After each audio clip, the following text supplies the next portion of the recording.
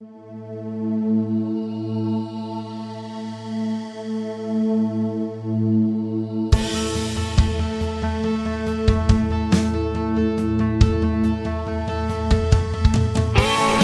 to the Westminster Effects Doxology Podcast, where we explore popular practices, songs, and ideas in the modern church world in the light of Sola Scriptura and Tota Scriptura. I'm Cody Fields, president of the Noseminster family of guitar effects, which there has been some confusion. That is Nose Pedal and Westminster Effects. You can check us out at westminstereffects.com. Make sure you join in the discussion on the Westminster Effects Doxology Podcast Lounge on Facebook. We are down our Augsburgian church nerd in Lincoln, Nebraska, John Ross, but I am joined by...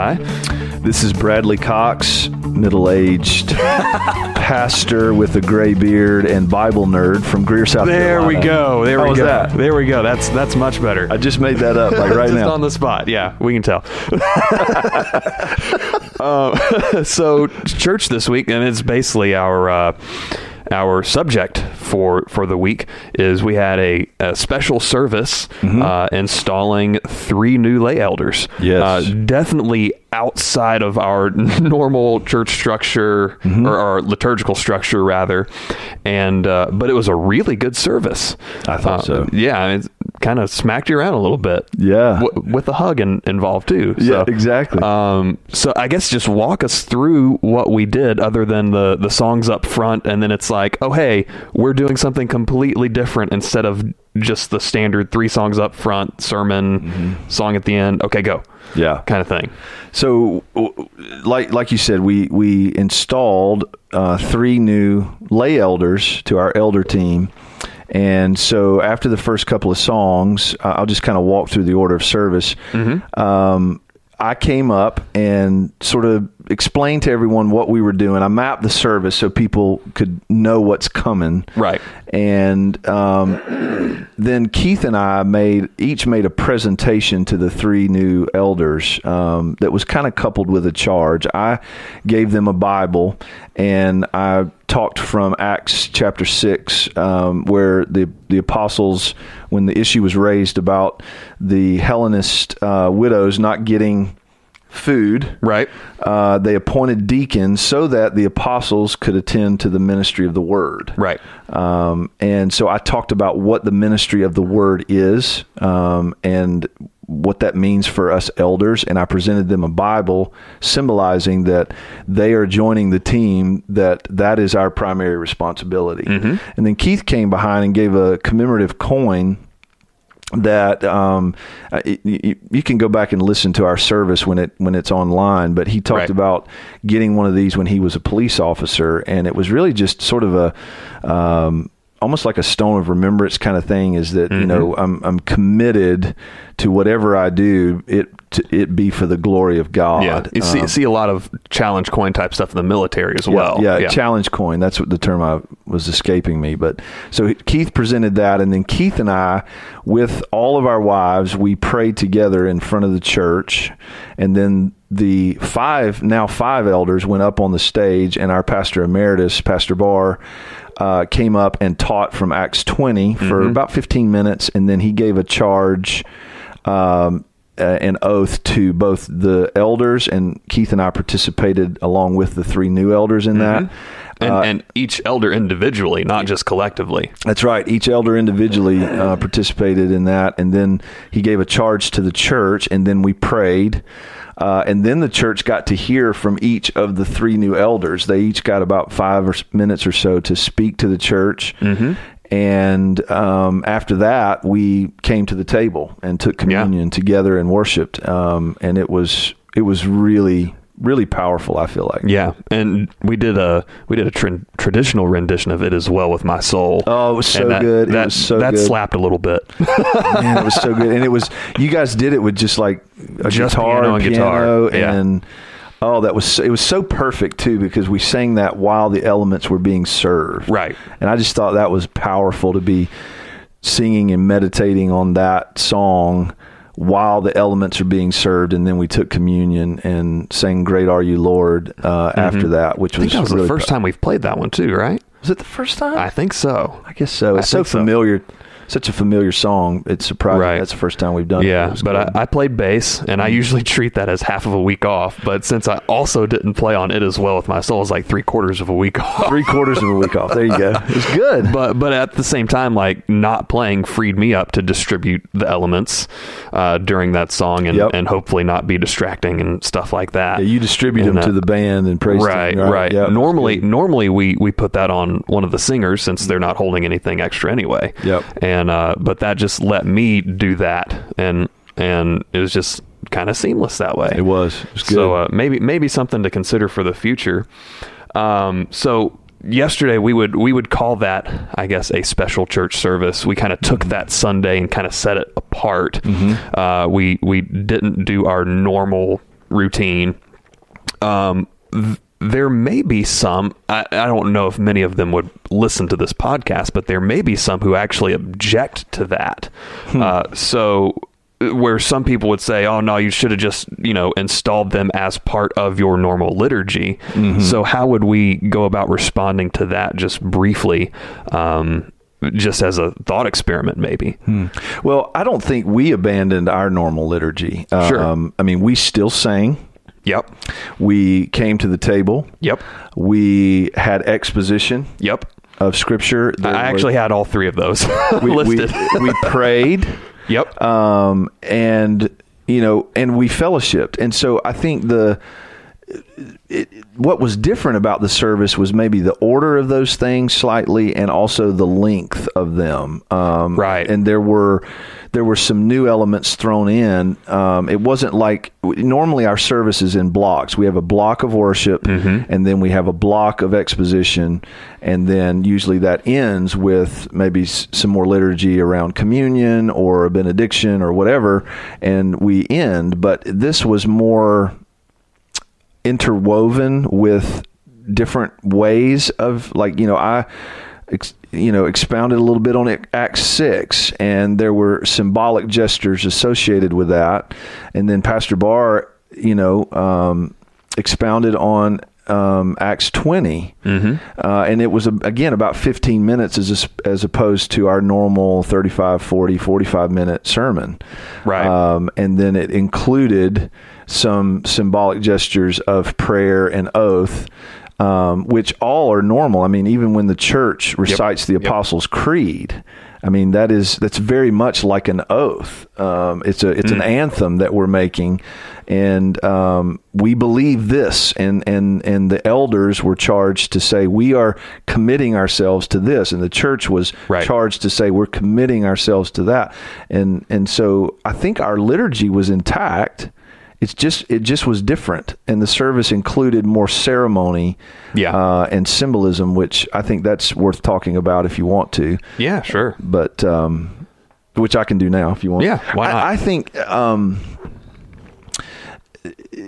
I think that in this day and age, I should say it this way: in the broader scope of evangelical church in America, there is really an absence or a minimizing of ceremony and symbolism. Right. Would you agree with that? Absolutely. You look at, it's kind of funny. I don't remember who I heard talking about this, but you look at like your really liberal mainline, like PCUSA, your more liberal Methodist churches, and they have the formal aspects without the actual content. Yes. Or you still have like pastors wearing robes, right? Stuff like that. A lot of wood trim. That's true. Even to go that far. And then you have your more conservative, evangelical, we would even say Orthodox Christians, and a lot of them have the content without the forms involved. And that's a really interesting dichotomy there. And then in the modern churches, you have, I guess, the basic blocking and tackling fundamentals of worship, music, and preaching. And then some of the modern churches are incorporating communion more often, some every week even.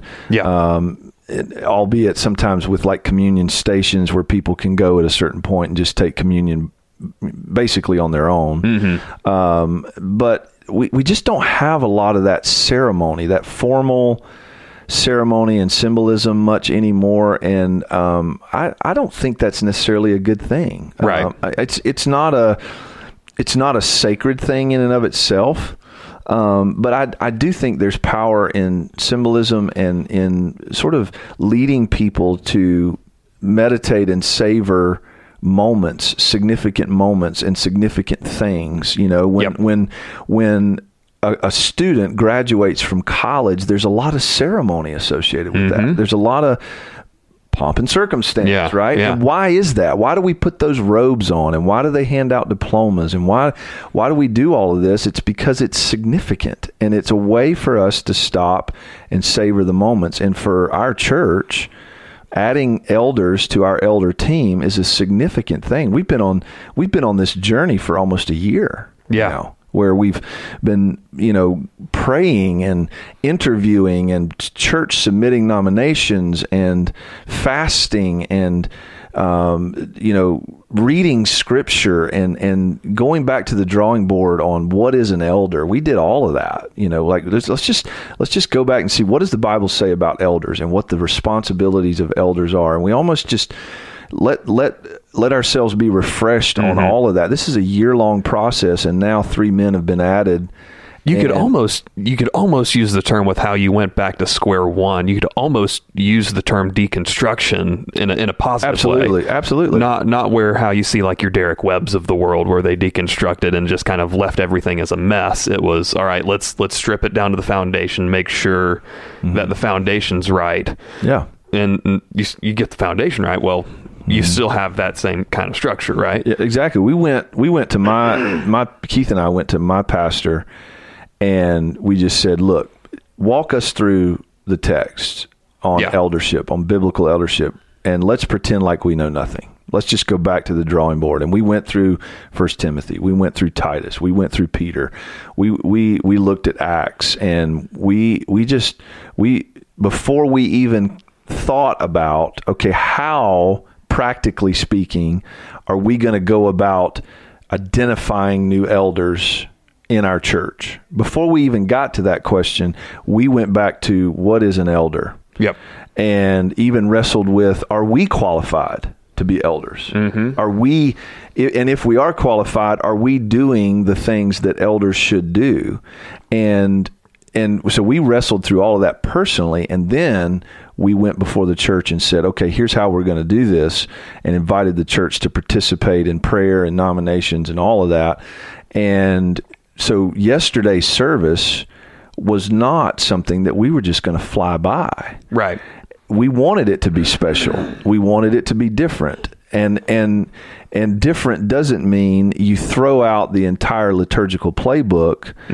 It just means that you might do things a little bit differently than normal in order to emphasize, savor, and celebrate something significant in the life of our church. It's kind of like baptisms in a service. Exactly. Is we don't really do spontaneous baptisms at Res. There's usually a period of, all right, we're making sure of things and all that kind of stuff, and then we have one Sunday where we baptize people. Exactly. And there's going to be some shifting around that. Yep. So I guess one of the questions is, what would qualify as a special service?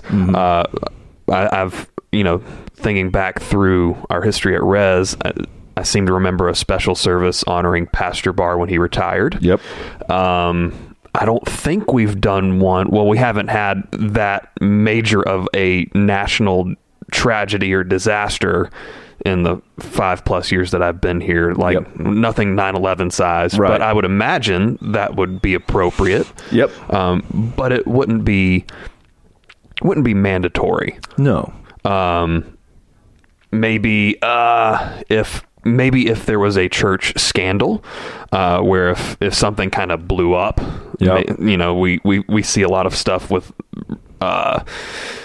like the SBC sex abuse scandal. I can imagine something could happen there where we just set aside a Sunday and address something like that. God forbid, right? What else? What else do I have on my notes? I lost my place. Well, I mean, we've got another one coming up. I mean, it's not going to be as big a deal as this last one, but that's right. That's next month, right? Next month, a couple of weeks actually, we're going to celebrate a year in our renovated facilities, and it's not just about the building. What we've decided to do is we're going to take a few minutes of the service and just talk about all the things that God has done in the last year. You know, let's just, not just the building, but everything as it relates to our community and our growth together, the impact that we've made outside the church, just celebrating and highlighting some things from the year, which I think is important. You know, somebody said this to me not that long ago, that we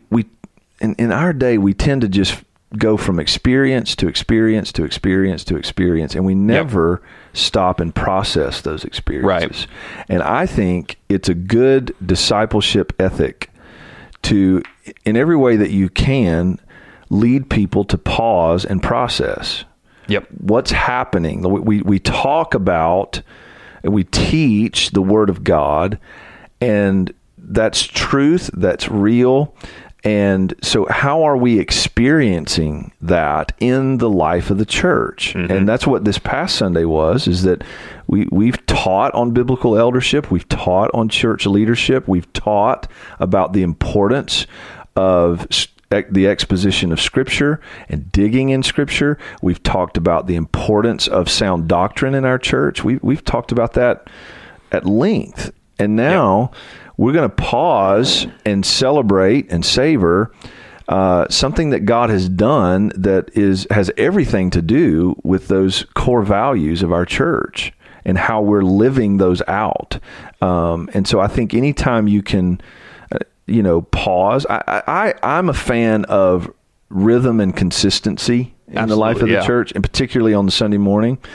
But I'm also a fan of periodically pausing and doing special emphases to help people process and savor what God is doing, what's going on in the life of the church, and perhaps in some cases what's going on in our world. Yeah, you talk about jumping experience to experience, where not every Sunday is a quote unquote set apart different Sunday. Right. Like when we installed the trustees, that was not an entire service unto itself. Right. That wasn't as big of a deal because we've had this thing in place for so long. That's right. And it was just like, here's some turnover. We're going to recognize people who've been serving, who's being installed, and perfectly okay. Yep. It kind of reminds me of, how you see, and this is just me nerding out on sports for a second, of, you think about baseball or college football, particularly with all the alternate uniforms that you have, or the NBA has really jumped the shark lately. Everything is either a cause or a reason to have an alternate uniform, and it ends up just becoming static. It does. I particularly think of the University of Oregon, where they could go like the next 30 seasons and not repeat a uniform combination between their helmet, jerseys, and pants. Yeah, which exactly. Is just, it's quite the feat, honestly. Yeah. But it really is. But at the same time, it's like they don't have an identity, like a visual identity anymore. Like it's not, hey, us being Clemson fans, we know what they're going to look like every week. Well, but I think. And I realize not everybody that listens to this likes sports, but you contrast the two teams. Oregon, that their change in uniforms has become static because they do it all the time. Yeah.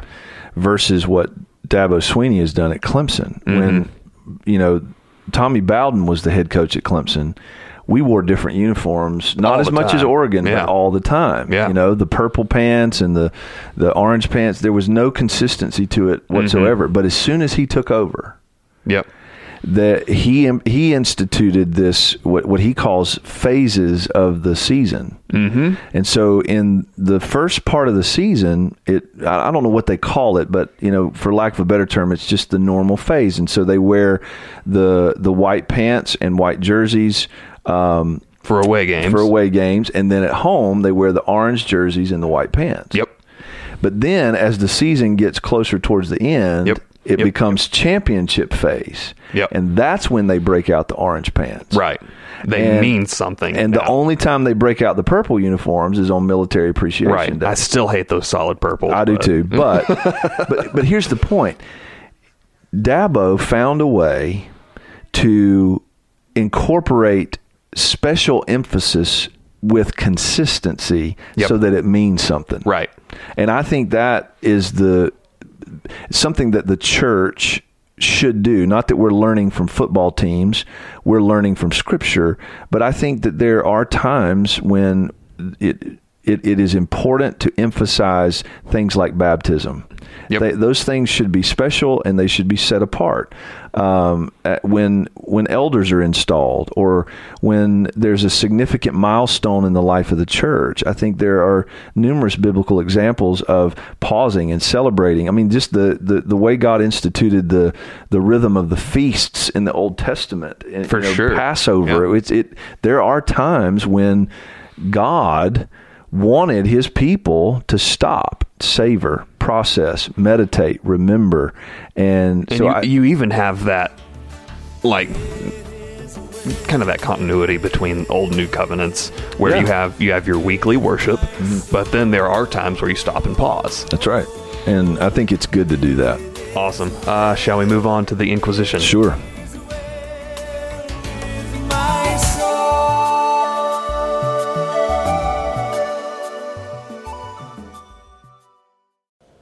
Does God run out of patience? How do we bridge the gap between understanding and application of Scripture? How do I deal with my kids who have left the faith? Does God forget our sin? Join the discussion on all these topics and more on the All 7 Days podcast, where Stan, who also happens to be my dad, and Trevor take your questions and answer them from the perspective of a couple of church members just having a discussion about spiritual matters.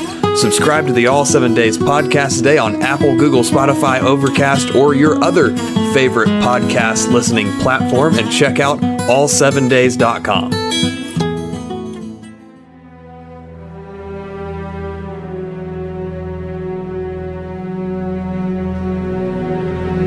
And we're back with our Inquisition questions. These are listener questions submitted on our Facebook group, so make sure you go and submit your questions there. I usually post that on Sunday evenings. So Brian Morris asks, World Series, Astros or Nationals? And I hate the Nationals. I do too. So go Stros, and they're just a better team anyway. I got them in 5. We're recording this the day before the first game, so we'll see how right I am. I so did not expect it to be those two. Yeah, I expected the Astros. It was going to be the Astros or the Yankees. Yeah, those teams were just too good. But the Nationals, I did not see coming at all. No. Their pitching just kind of went off the charts there. Scherzer's a lot of fun to watch. Yeah, that's true. Also, Brian Morris, this is a really good question. How do you recover after preaching or leading worship, or both? It's a delight to serve the church, but sometimes it can be exhausting. We both know that pretty well. Yeah. I guess for me, it kind of depends on the Sunday. Yeah. Where, this Sunday, I felt pretty good after church. I wasn't gassed at all. I think I had an extra cup of coffee that afternoon, and that was about it. Yeah. There's other Sundays where I'm like, I'm totally going to take a 15-minute nap, and that turns into 2.5 hours, and I feel worse. Yeah, true. Well, for me, let me say this. It is one of my favorite things about my life to... I'm not the quintessential early riser. I do get up fairly early, but I mean, on Sundays I get up really early. Yeah. And I love that. I look forward to that. Even though it's a super early morning, I'm here by 5:30. I enjoy being just full out on Sunday morning, whatever I'm doing, if it's helping with worship or preaching, whatever I'm doing, I love that. So, here's how my day went yesterday. I got up at 5. I was here by a little after 5:30. I went over my notes and prayed and just for my part in the service. Went over, did the volunteer rally with Keith. And then after that, we had church. After church, we had a luncheon for all the new elders and their families who came to be a part of the service. Yep. After that luncheon, I had 2 counseling appointments. And so I left here just a little bit before 5 p.m. So I got here 5:30. I left here a little bit. You basically had you had a 12-hour day. I had a 12-hour day. But I got home, and I love the rest that comes after that. Oh, yeah. It's a really important thing. Like, my wife and I are very intentional about how we handle Sunday afternoon evenings. So I came home. I laid down in the bed for about 30 minutes, turned on a football game, and maybe halfway watched it. Closed my eyes a couple of times here and there, and then I got up. There's not a lot to watch with your Falcons this year, so no, there's not. So I got up, and then I went to be with my family. We made breakfast for dinner, eggs and biscuits. Hey, we did last night too. And then we caught up with the kids, because I don't see them a lot on Sunday. And then we watched AFV together, got them ready for bed, had prayer together, and went to sleep. And it was like that rest at the end of the day is really important. And I think when you serve on Sunday mornings, I just think people that play significant roles like that, they ought to go full out and be sure. Don't be flippant about it. As intentional as you are about getting up on time, laying out your clothes the night before. We had a whole episode on that. Be as intentional about the rest afterwards. Oh, yeah. I mean, structure that in and plan for it so that you can have it and enjoy it. I think it's a good thing. Yeah, I've also, particularly since I don't have kids, I can do this more often, is I've started reinstituting just taking some time and reading a different book than I have been reading normally. Yeah. So last night I read some from Spurgeon's Lectures for My Students, where our other pastor on staff, I have to say on staff now because we have more elders now. Yeah. So Keith leads our life group, and we did a Secret Santa, and several years ago he got that for me. Yeah. And I had read some of it on Sunday nights and then just kind of fell off of that. So it was some Spurgeon last night, and eventually I'll start doing like a chapter a Sunday in like the Institutes or something. I don't know. But like it's just a good pattern, of it's restful, may have some bourbon or something like that with it. Well, I think the point is set it apart. Right. I think it's an important part of the Lord's day. I mean, I'm not one of these people that says, okay, you got to... Not hardcore Sabbatarian. No, I'm not that way. But it is the Lord's day, and for me, I mean, I'm not trying to sound hyper spiritual here, but for me, the rest at the end of Sunday is a part of my worship that day. Right. It is a part. That's what it's intended to be. That's exactly right. We need to have that time where we just go, God, we gave all, and you're the one who gives increase, and we are dependent on you, and that rest reminds us of that. Yep. So I think it's a great thing. Great question. Oh, yeah. Next question from Jonathan Lenz. I was actually... Since you were on the phone when I first got here, I was talking to your wife, Mary, and Keith's wife, Carrie, about this Instagram account that has recently popped up. Worship Fails. Sorry, I just sneezed. So Jonathan Lenz says there's this new account, Worship Fails, where videos of various worship services gone awry are posted. I've read a lot of quote-unquote lighten up and we should laugh at ourselves comments about it. However, in my opinion, the site is simply holding up Christians for ridicule and just represents a new low for worship culture. But then there's also Christians and worship leaders defending and endorsing it. Should I lighten up, or is this the ugly thing that I think it really is? I think it's hilarious myself, in the right perspective. Yeah. I'll say two things about it. One, I laughed so hard I think I pulled a rib because the first time I'd seen it was Saturday. Oh, okay. I had never seen it, and then Mary, I don't know, somebody sent it to Mary, and we were looking at it Saturday night, and oh man, did I ever laugh. So I do think that there is humor in it. And I do think we can laugh, at ourselves and not take ourselves too seriously, all that stuff. The other thing I would say about it, though, that I think I kind of get where this person's coming from. There were a few of those that I watched and I went, what are we doing? Yeah. And I got to be careful here. Those of you that are listening that have churches that use smoke machines and stuff like that, please hear my heart here. There was one of those videos where they set off the fire alarm. They set off the fire alarm, and the caption was, when your intern pumps too much from the fog machine, right in the middle of worship, and I try to think about this, like, so in that service, my hope would be that there's a gathering of Christians who are endeavoring to focus on the Lord and enjoy him and make much of him. That's happening in the moment. And then the smoke alarm goes off because of the fog machine. And I'm like, what are we doing? Right. Like, is that right?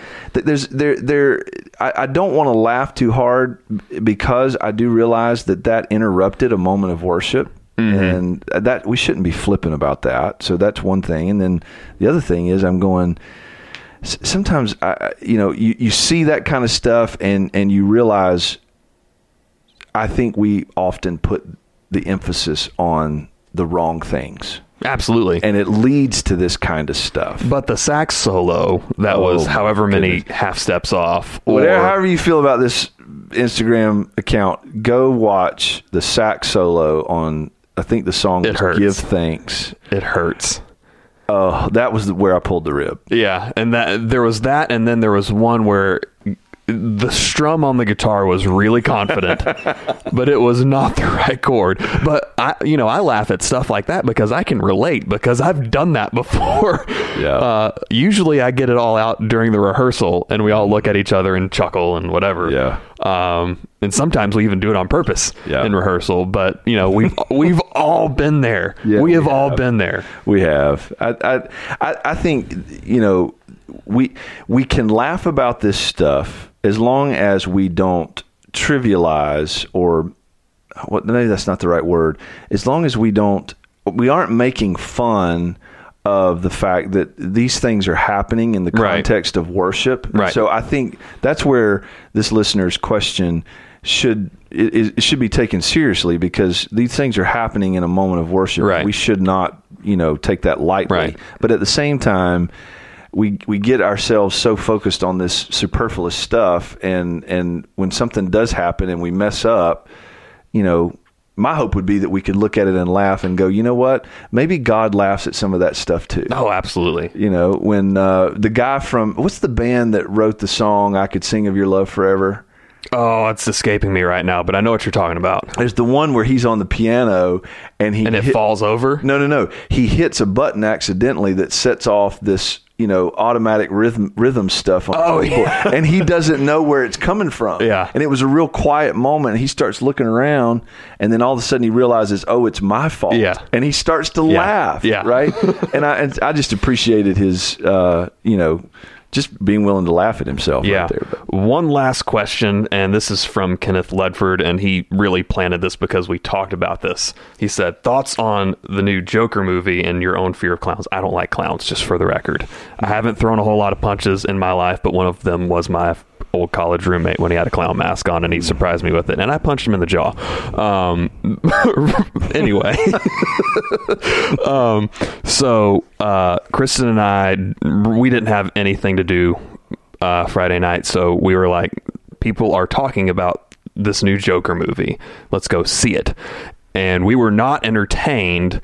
It is a disturbing movie. Really? I haven't seen it. So it's kind of a social commentary on the mental health situation. Without getting into too many spoilers, there's one scene, and really when we were talking about it, I was like, this is kind of like how things happen in this realm when the gospel isn't applied, right? So there's one scene where he's basically being propped up and people are saying, yes, this is what we want, you as you are, let's not try and fix you at all, quote unquote. And I say that graciously because I know mental health is a legitimate thing. Sure. But in terms of treatment or whatever, And I kind of thought about I don't remember what verse it is, but talking about the parts of the body of Christ where some parts should be handled with more care. Sure. With greater modesty and I think one of the pastors recently that committed suicide routinely dealt with severe depression. Is that right? Yes. Where maybe, and I don't know for sure, and I can't speak to that situation with 100% certainty, it's feasible that he may not have needed to be in that kind of situation to care for him. Yeah. Yeah. In the best way possible. Yeah. Yeah. But here's a pastoral thought. Your thoughts on, we talked about the Halloween darkness kind of thing, but we have a lot of movies coming out that are just dark and nihilistic and meant to be disturbing. I think there's some room for, minor chords, obviously. So those are going to make you feel uneasy, but something like a movie where it's meant to make you feel uncomfortable. How do we think about that in the Christian life? That's a great question.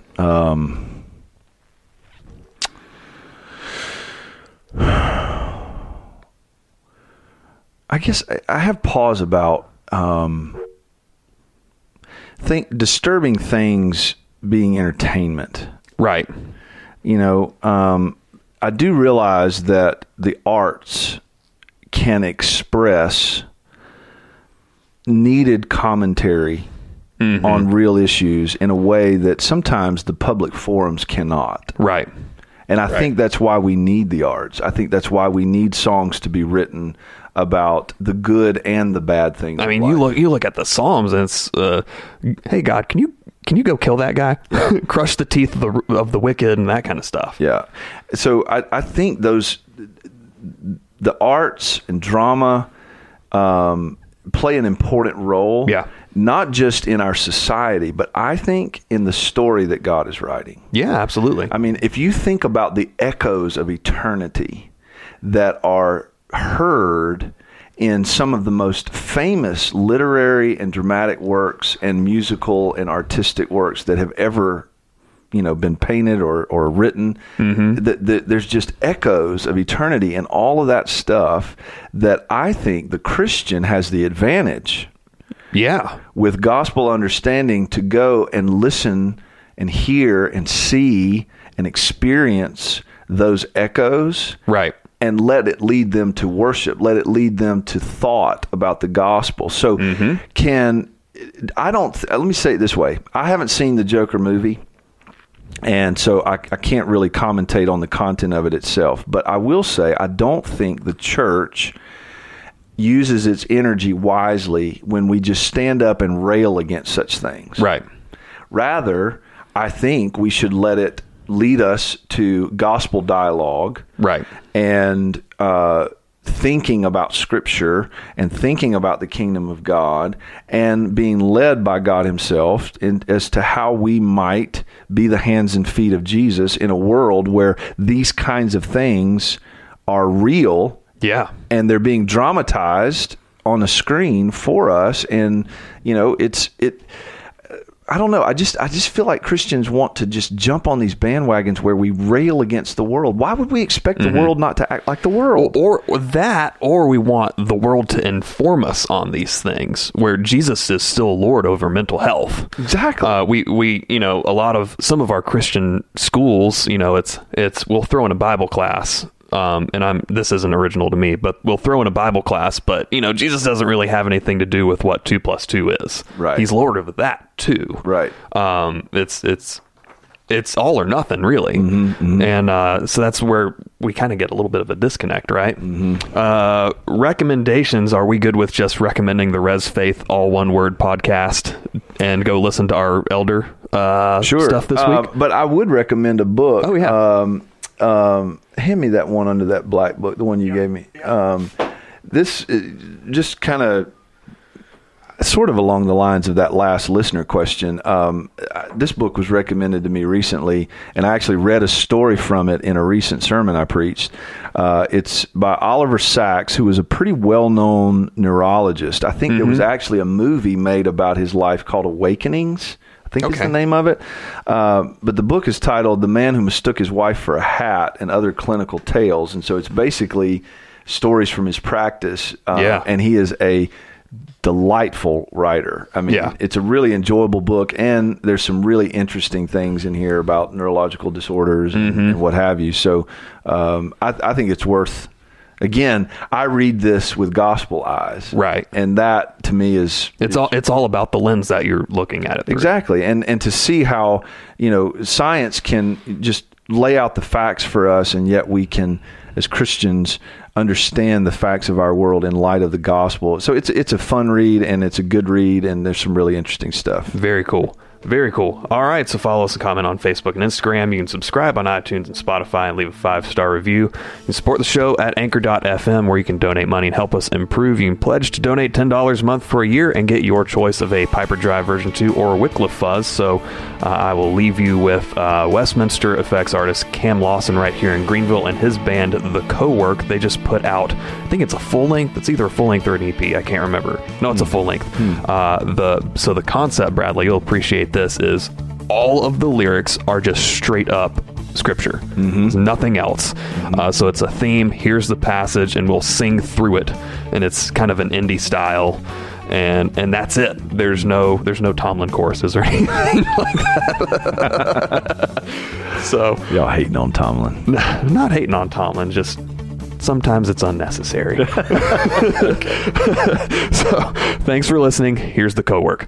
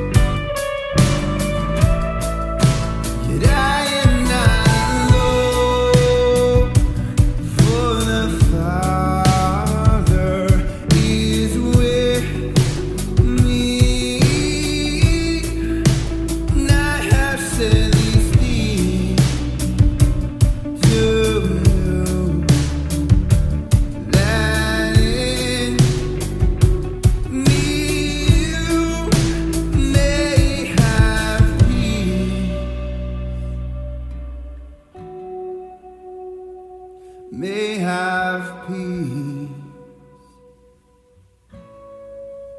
in the world you will have tribulation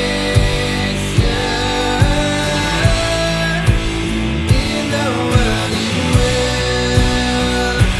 have tribulation. Take heart, I have overcome.